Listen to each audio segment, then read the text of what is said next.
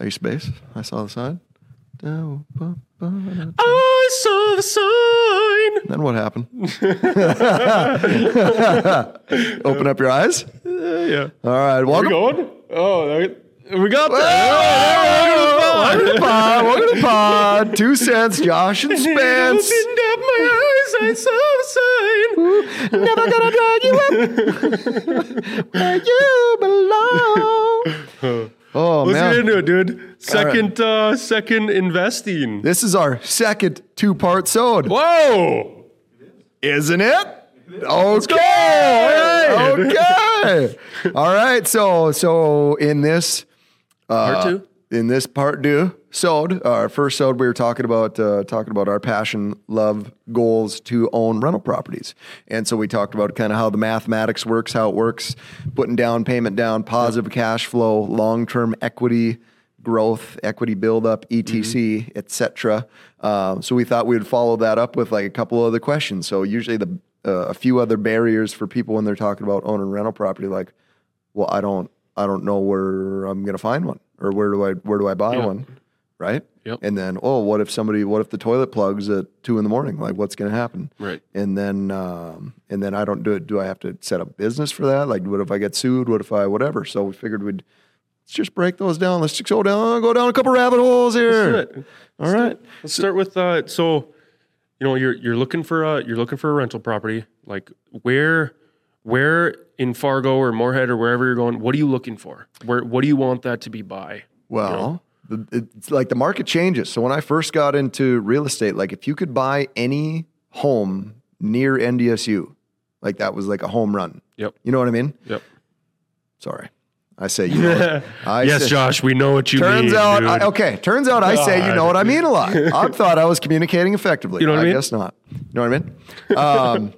So at that time, like anything you could get, the more bedrooms, the better, whatever, as long as it's, walking distance from NDSU, you're golden. Well, things have changed. There's now, like a developer basically bought up a bunch of blocks around NDSU. So now those same, old houses would be like, if I'm a parent, like, do I want my kid going to living in like a brand new apartment right by campus, or do I want them living in an animal house that has paper thin windows and whatever? So I feel like that market has changed, and now it seems like, so the place I just bought was a twin home just south of a hospital. So instead of renting like an animal house to a bunch of college kids, I will, now likely be renting to, and I don't know because I haven't filled it because we just closed on it, but I would Probably imagine like a young professional or like young family. Young professional or family or something like that that wants to live close to the hospital or work or whatever. Well, Just two different animals. Yeah. But I say that because like it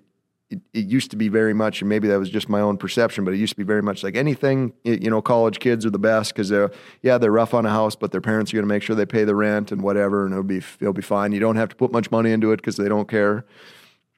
But the market has just changed. So like anything, you adapt and I and feel overcome. like and neither one is wrong, obviously, but like what I've found is when you're renting to like college kids and, you have maybe a cheaper house, you can maybe get more cash flow, but it might be like you said, they might tear the house up. It might be a little bit more risky, where if you buy something close to a hospital or close to a school, you might not get as much cash flow per month, but they're going to take better care of the house. So kind of you're getting more appreciation in the house, more equity towards it and stuff like that. Yep. So lower maintenance. So the one I just bought, you got a poured concrete foundation versus like a block or a brick foundation by campus. It's got, newer windows, got gas forced air instead of just different. But from my landlord perspective, should be like a lower maintenance home. Yeah. Yeah, and that's kind of what I want too. Yeah, that's what I look for. I'd rather not rent to college kids. Yeah. Because I was a college kid and I absolutely tore the house up that I rented. So sorry to that guy. Yeah. We called it the stoop. And we wrecked it. Yeah, sorry. Sorry, sir. My bad. Yeah, dog. like I don't think you're going to get as much cash flow, but they're going to take care of the house and it's going to be a good solid investment. Or two, like if you're like a future better planner or whatever, like, well, I think, this is supposed to go up over here, what I mean? They're like, well, they're talking about putting a hospital up here. They're talking about putting a school over here. Yep. You know what I mean? What I mean. So just kind of trying to plan ahead, but there's risk and reward and all that type of stuff. But basically, say all that to say it just kind of depends on the market at the moment. But that's a big one. Like where are we gonna get it, and where should we go, and how do we make those decisions, all that type of stuff. So that's a big one. Yep. And then another big deterrent that I hear a lot, and I'm sure you do too. People are like, well, I don't want to manage it. I don't want to deal with the headache. I don't want to deal with that. And I'm like, I don't blame you. I don't either. So they make property managers. Yep. And have you looked into it yet? Like, do you know, because it's normally like they'll take a percentage, right? Take a percentage of your net income from that property. Yeah. So I owned one a bunch of years ago, and at that time it was more of a percentage, but now, like, I just talked and I forget even the name of the company. I got to follow back up with them, but yeah, it was less. It was a flat X amount a month. And it all depends on what the market is for that too. So now there's like more property management companies, which is more competition, which makes it better for you, the landlord. But basically, it used to be like a big chunk to find somebody, like it'd be like the first month's rent. Oh, okay. Like $1,500 to find. And now I think when I talked to it, it was like $300 or something. So $300 or whatever, I don't know, whatever. A small chunk of money to have them like advertise, background check, all like vet the person. And then a flat, $100 a month, $150 a month to manage it. So I know what you mean. Do you know what I mean? You know what I mean? But yeah, that's the biggest thing, because you hear that all the time. Well, I knew a guy that owned a place, and the plumbing and the toilets and the So now when someone's light bulb goes out at 2 a.m. and they need to call someone, they call that property manager, right? Mm-hmm. It's very nice. It's very cool. And too, like, I've heard of different things, so you can have it set to where, like, all right, Mr. Property Manager, if there's something that comes up and it costs less than $100 or $200 or whatever that number is for you, like, just fix it, deal with it. Like, don't call me. Right? Just handle it. I trust you. Yep. And then you want to obviously like manage that relationship or whatever. But I'm just saying, like, you could make it as like pain-free as possible. Right. And of course, like we said in this part or last one, like, there's always risk and there's always whatever, but it's much less intense than you would think. And then two, another thing that's changed, like you had mentioned, like apartments.com. Mm-hmm. So you can set up, so instead of like... Yeah, so for me, I don't have a property manager. I'm the property manager. And I do everything through apartments.com. Like, you can get leases there. You can do your background checks through that. You can set up, like, so they can automatically pay you every month, which is clutch, because, that's what people want, is automatic payments, direct deposit, all that. So literally every month I get just direct deposit into my account from apartments.com. So... Yeah. That's unreal, because when I had mine... Well, and it's sorry to interrupt, but it's easy for me to, be the property manager because I still live there. So I don't know that I will do it forever, but, if you want to save a little bit of money, keep some cash flow, that's a way to do it. But even that, like, that's huge, because, yeah, for me, it was like, well, when I owned one in the past, like, checks kept coming in later and later and later, Yep. You know what I mean? So instead of... So they automatically come out, and then if that guy's overdrawn, then it's his problem until it becomes my problem or whatever. But makes that thing easier. And then last thing, like, what do I? It's like from a legal standpoint, like, well, I don't want to get sued, and I don't want to, whatever. I don't want them to take my house or whatever. So a lot of people, they set up an LLC, right? Yep. Limited liability company. Sounds limited. Sounds so legit, but yeah, you'd be Huron Properties LLC. What did you just say? Huron. Do you actually not know my last name? I don't know, dude. Spence. Are you kidding me? Roan. It's Roan. Oh, I can't believe this. Well, dude. What's my last name? It's Jasper. I've been with this guy for over a year. He doesn't even know my last name. All right. Anyways, Josh is the worst person of all time, but Huron Realty.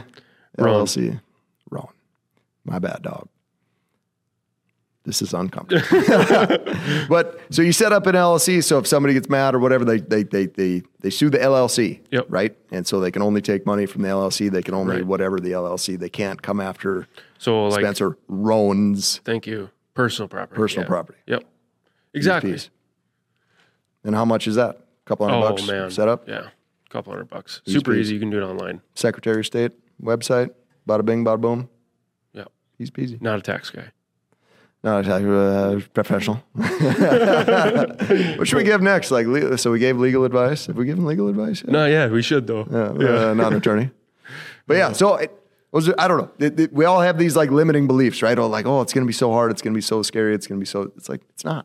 Yeah. You find some money, find a place. Well, and it's important to like, I'm really lucky because Kenzie's like, she's all in with me. So it's important to have someone on your side who can help you and like talk through things with you.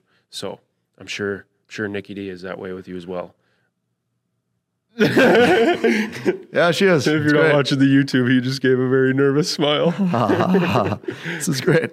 So now we're both okay.